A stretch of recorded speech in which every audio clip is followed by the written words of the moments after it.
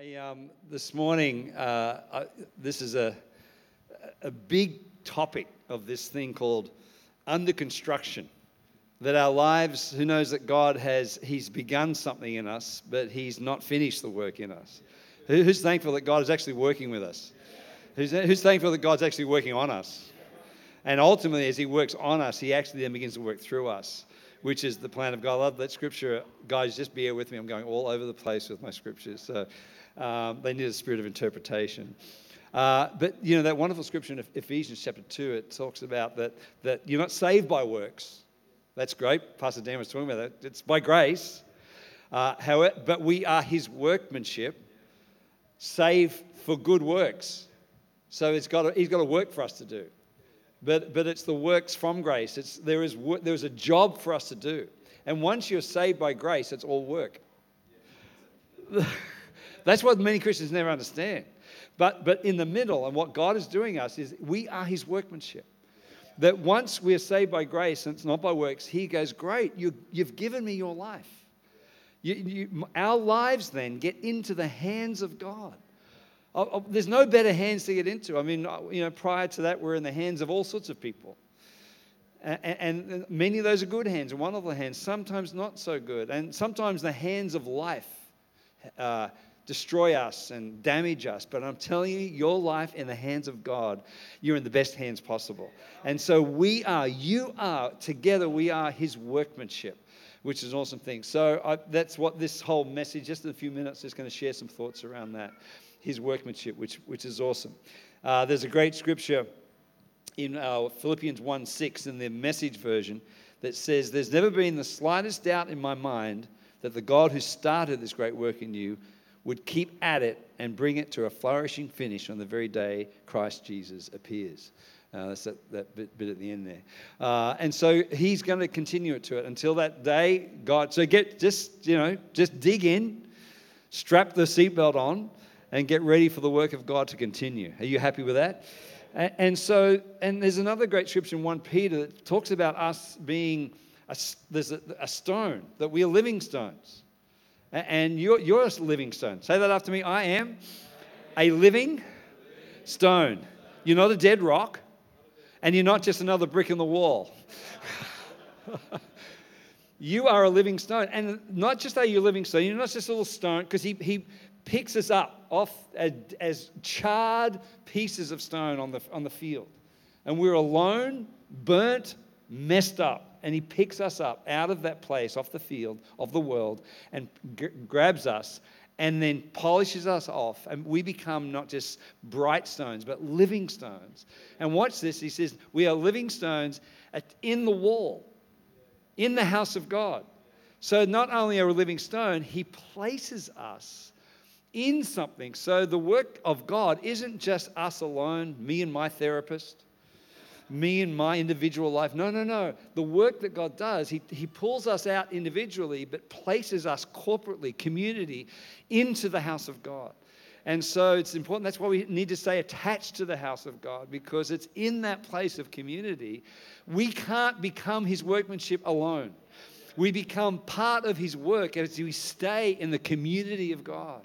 And there's such a pull on people to isolate, because the biggest tool that the devil uses is offense, and his biggest aim is isolation.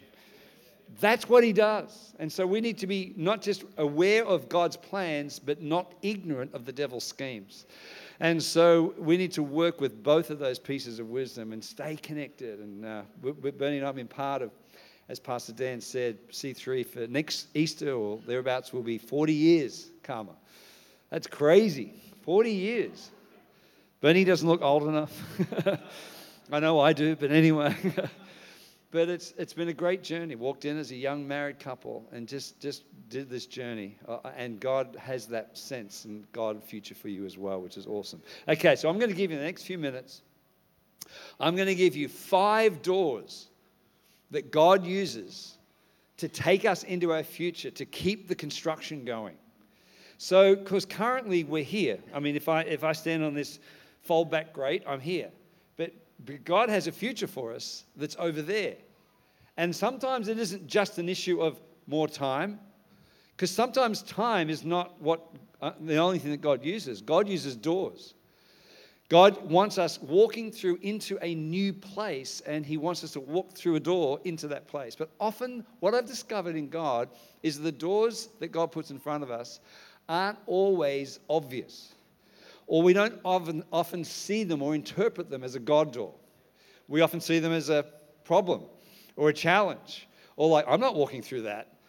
But I'm telling you, every door that God puts in front of you, if it's a God door, will be a growth door, will be a construction door, will be something that causes us to get bigger and large into a new place. So who thinks that's a good thing, right? So let's hear about 5 doors. And hopefully my aim for you this morning is that now when you're walking out your Christian life, when one of those doors appears in front of you, you go, wait a minute. I recognize this door. Pastor Mark talked about it. So, okay, door number 1, the most obvious door, the door of Jesus. If I was to talk about no other door, I could stop at door number 1. Because the most important, the first door, the most important door is the door of Jesus. You walk through the door of Jesus, everything else will be fine.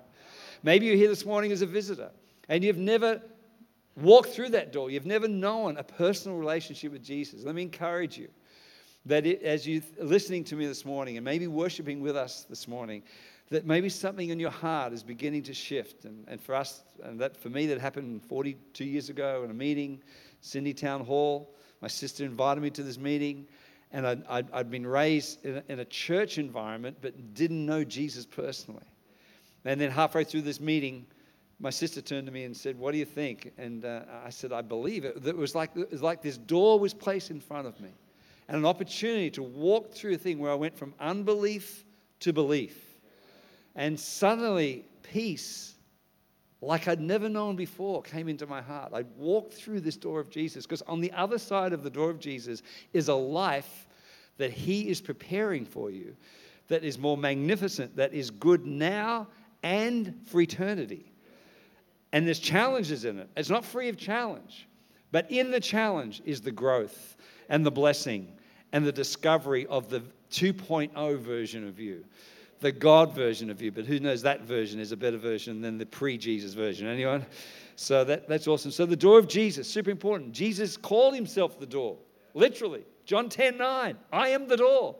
He didn't say I am a door. He said I am the door. If anyone, I love that, anyone enters by me, he will be saved. And so it's a very clear, simple, I love the gospel in the sense that it's not complex. Doesn't make it easy, but it's not complex. And Jesus said, listen, if you believe in me and walk through that door. But the interesting thing is that once you walk through the door of Jesus, it's not the end of the story, it's the beginning of the story. It's when it all begins. And it's not just about believing. Many believers get stuck at believing. But we need to move beyond believing into the next thing in Jesus' door is belonging. Like I said before, it's not about just being isolated, it's about becoming part of something. So going from believing to belonging, but it's not just about belonging, it's about becoming. Some Christians get stuck in belonging and they put all their identity in their connection with the church. But it's more than that. God wants you to become. He has a plan for you, and the word in the New Testament is transformation. And I love the scripture in 2 Corinthians chapter 3, verse 16 to 18.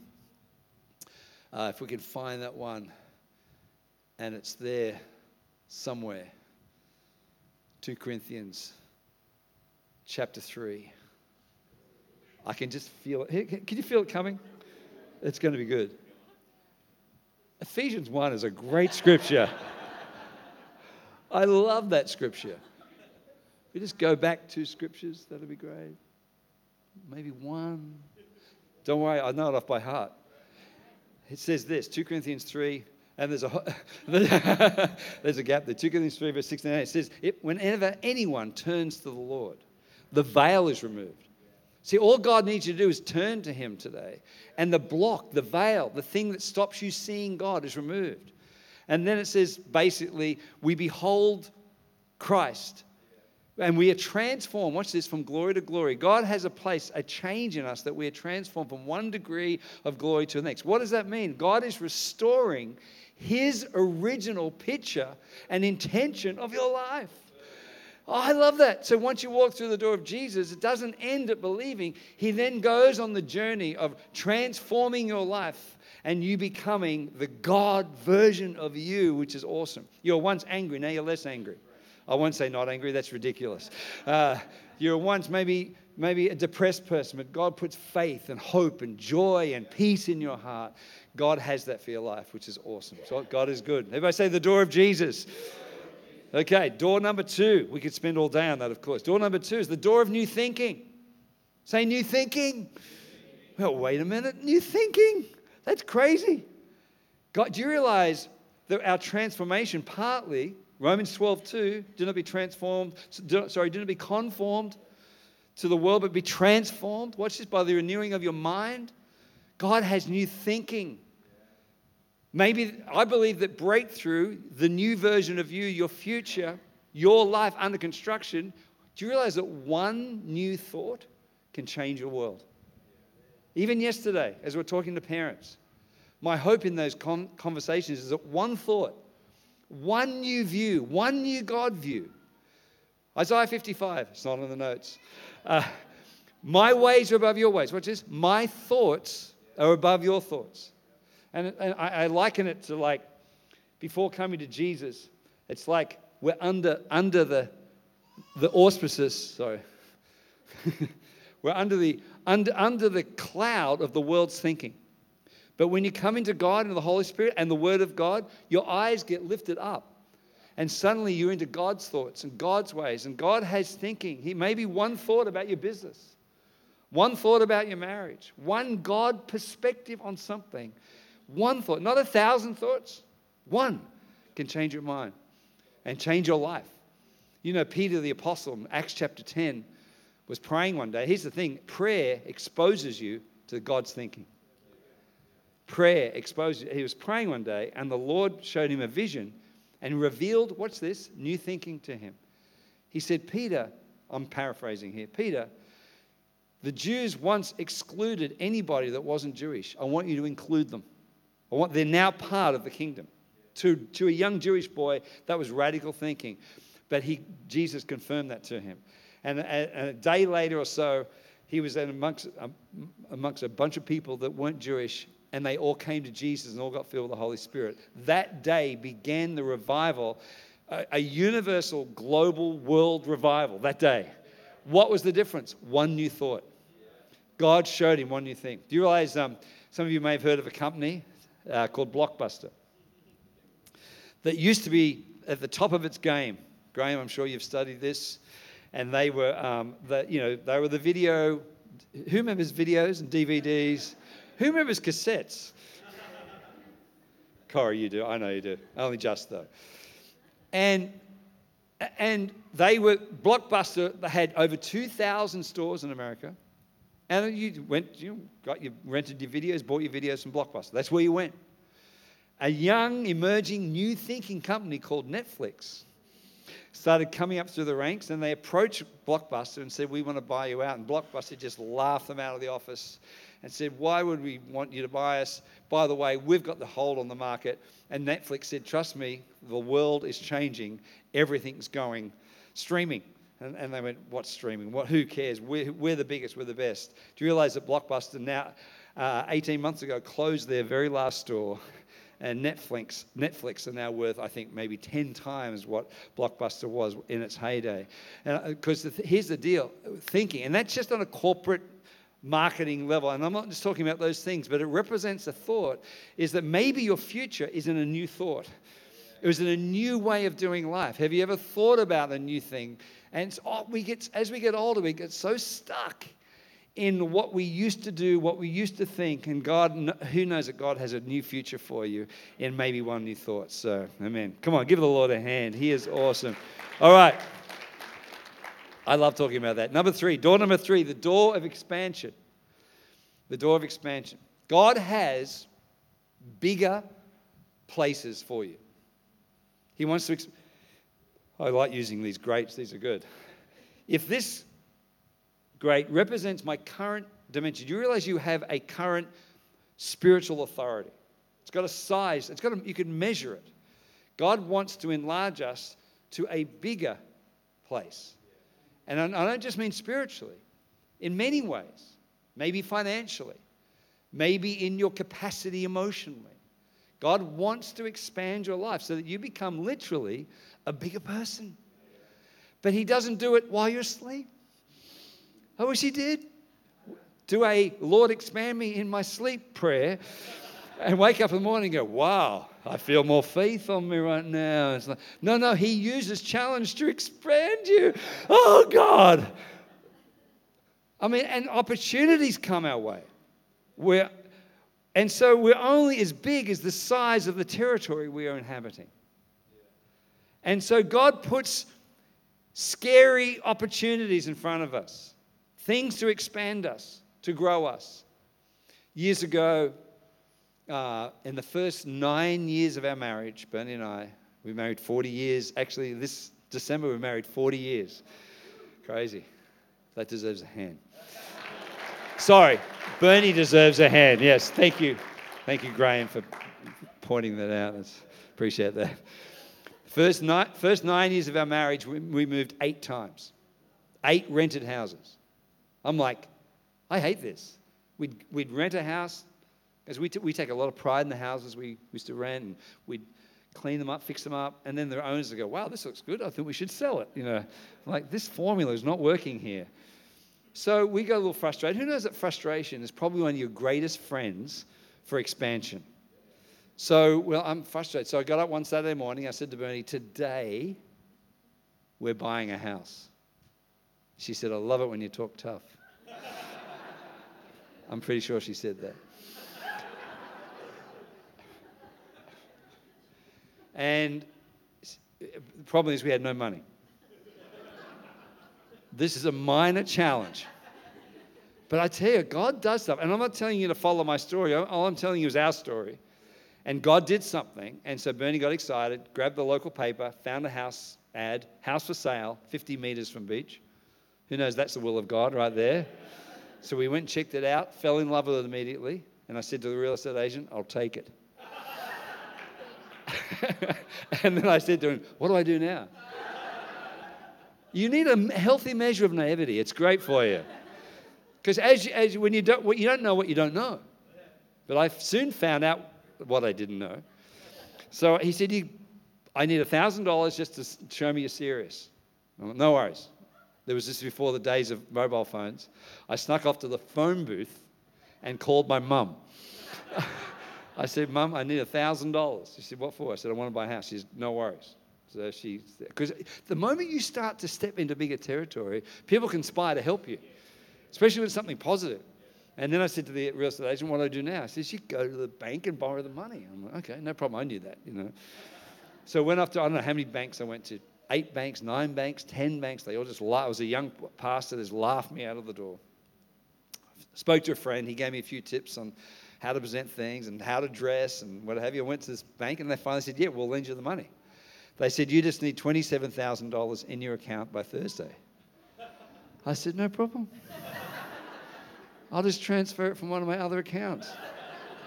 True story. That's what I said. I'm like, what am I saying? This is insane. Called Bernie. Do you want the good news or the bad news? I said, it's like they lend us the money. I said, we need $27,000 by Thursday. She said, what's going to happen? I said, we'll have $27,000 by Thursday. Anyway, miracles don't come. It says the working of miracles. We worked a miracle. And things happen. And miracles happen on the way. A friend called me and said, I heard you're buying a house. I'm like, I don't know how you found out because I didn't tell anyone. And he said, here's $7,000, And so we had $27,000 by Thursday. And we bought that house, our very first house. Everybody say expansion. So we went from being home renters to homeowners. It's a different beast. I was a different person. I was a homeowner. And I remember driving to pick up the key at the real estate agent, and the Lord spoke to me and said, Mark, the faith that I grew in you for the house was not for the house. It's for the future. 18 months later, God called us to plant a church in New York. But do you realize that level of expansion of faith to become that was part of the preparation for then moving overseas to go and plant a church. That next door, that next challenge, that next little expansion that God has, we walk through it because that's going to lead to the next door of expansion, the next door of expansion. Who wants to expand in God? Anyone? And God, okay, door number, I've got to keep moving. Door number 4. 4, sound like a New Yorker then. Door number 4, a door of calling. A door of calling. I want everybody say this after me. Come on, with some conviction. I am called. So it's not just me, not just Pastor Dan and Hannah, Bernie, Graham, Wendy. No, you. You, you. You in your seat, that wonderful person, you have a calling from God. It's not the priests and the rest. No, it's God has called every individual. You have a calling. It may not be to preach. In fact, it probably isn't. If it is, then great. But your calling, God wants you to know you're called. And there's a door of calling that God puts in front, not of just the select few, but everyone. God wants to move the church from being people who attend church to people who are engaged in the calling that God has. Imagine 100% engagement of every believer in every church. We would have worldwide revival. We're asking God to send out of heaven something that's already in the pews in our churches already. In this church is the seed of a great future to reach this community. Anybody believe that? Say it again. I am called. Woo! But the door doesn't often look like that. And the door of calling, the first door of calling is not a big door. It's a little door. Because some people go, I'm coming to church. I'm going to get a prophecy. It's going to be an amazing prophecy about the future. It's going to have the word nations in it. I see nations. God doesn't work that way often. That'll happen occasionally. But usually it's like, I see neighborhoods. I see streets. God calls us. I mean, some of the doors are developmental doors and some are destiny doors. So some of the doors of calling aren't forever. They're just for a season. Others are destiny doors. They are like permanent things in your life. But some of the developmental, in the early days when we were in church, Pastor Phil asked Bernie and I to become the head of the drama group. I knew straight away this was not a destiny door. This was not some long-term future at all. I'm like, I just did it out of pure obedience. Like, what? Me? Okay. So we put together a drama group. We practiced Christians. Remember, we're talking 40 years ago. Practiced Christian skits, little plays, things. Like, it was the worst ever. Then one day, Pastor Phil came up to me and said, Mark, we've got an outreach at Bilgola Surf Club Friday night, and we want you to do your first Christian skit at it. I'm like, no, not Bilgola. That's where we started Bilgola Board Riders. And all my surfing mates are going to be there. Sure enough, we rocked up there. Empty hall, except the back row with all my old surfing mates with their hands folded. I'm like, you're killing me here. This is horrible. So the skit was something like this. There was Jesus at the front, a guy pretending to be Jesus. It wasn't Jesus himself. And I walked up the aisle with a sack. And as I was walking up the aisle past all my mates, I'm like, my burden, my burden. And Jesus goes, give me your burden. And I placed the sack at his feet. And then I danced around. I'm free. The worst Christian skit in human history. No one got saved. No surprise there. This was definitely a developmental door. Apparently, Pastor Phil turned to Pastor Chris during I would call it probably more of an episode than anything. I think there might be a preacher in there. For that reason only, it was worth it doing that. But other things are destiny doors. Like, we started one of the first connect groups in the life of our church. One of the first 3. And immediately it became a thing that we love. We love people, and our home got filled quickly, and we multiplied that one Connect group, I think, 15 times over the next 5 years. And we raised leaders. And do you realize that the things we learnt then, we are now applying at a global level right now as the movement is expanding. And we now have nearly 600 churches and 13 regions, 59 countries. And right now across the world, 120,000 C3 people meeting together to worship God. We learnt everything from running a Connect group. But if we didn't wait for the door that's now 40 years later, come on, walk through the big global door, No, it was a little Connect group, 6 people. All older than us, all had Bible college degrees, freaked us out with this little couple, didn't know a thing. All we need to do is love people, pray for them, and see them at church on Sunday. That's all we did. But God places is, I don't do that. The pastors, no, walk through these doors of calling, because it will grow you, will grow the church, and it will reach this city for Jesus. Amen? That's awesome. All right, 2 minutes. The last door is my least favorite, the door of trial. The door of trial. God places, I hate this point, but it's true. Many, many scriptures. I won't go to all of them. James 1, if you can find that, guys. Verse 2 says this, consider it all joy when you encounter various trials. Count it all joy. How do I say count? It doesn't say it is all joy. Count it all joy. Well, one verse says, consider it joy. When you meet trials of various kinds, the thing to learn about trials is they never announce their arrival until they arrive. You don't say, here it comes. Here comes that trial. Oh, I've seen you before. No, it comes in another form, another shape, another way, another time, hit you from the side. None of us are prepared for trials other than the fact that we've walked through the previous one. But I tell you, for you know that the testing of your faith produces steadfastness. Let steadfastness have its full effect, that you may be perfect and complete, lacking in nothing. Trial produces growth and strength in you like nothing else. And Jesus he left the waters of baptism filled with the Spirit. Many Christians think being filled with the Spirit is the key. It's not. It's one of the most important keys. But it says he entered the wilderness filled with the Spirit, but left the wilderness empowered by the Spirit. And the only difference was the trial. The Spirit fills you, but the trial empowers you.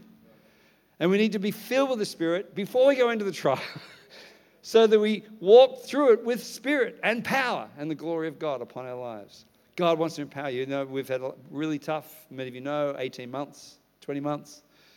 Our beautiful youngest daughter, who's got 3 girls of her own, was diagnosed with colorectal cancer 19 months ago. And that day when she was diagnosed, probably one of the worst days and worst 2 days of my life as a dad.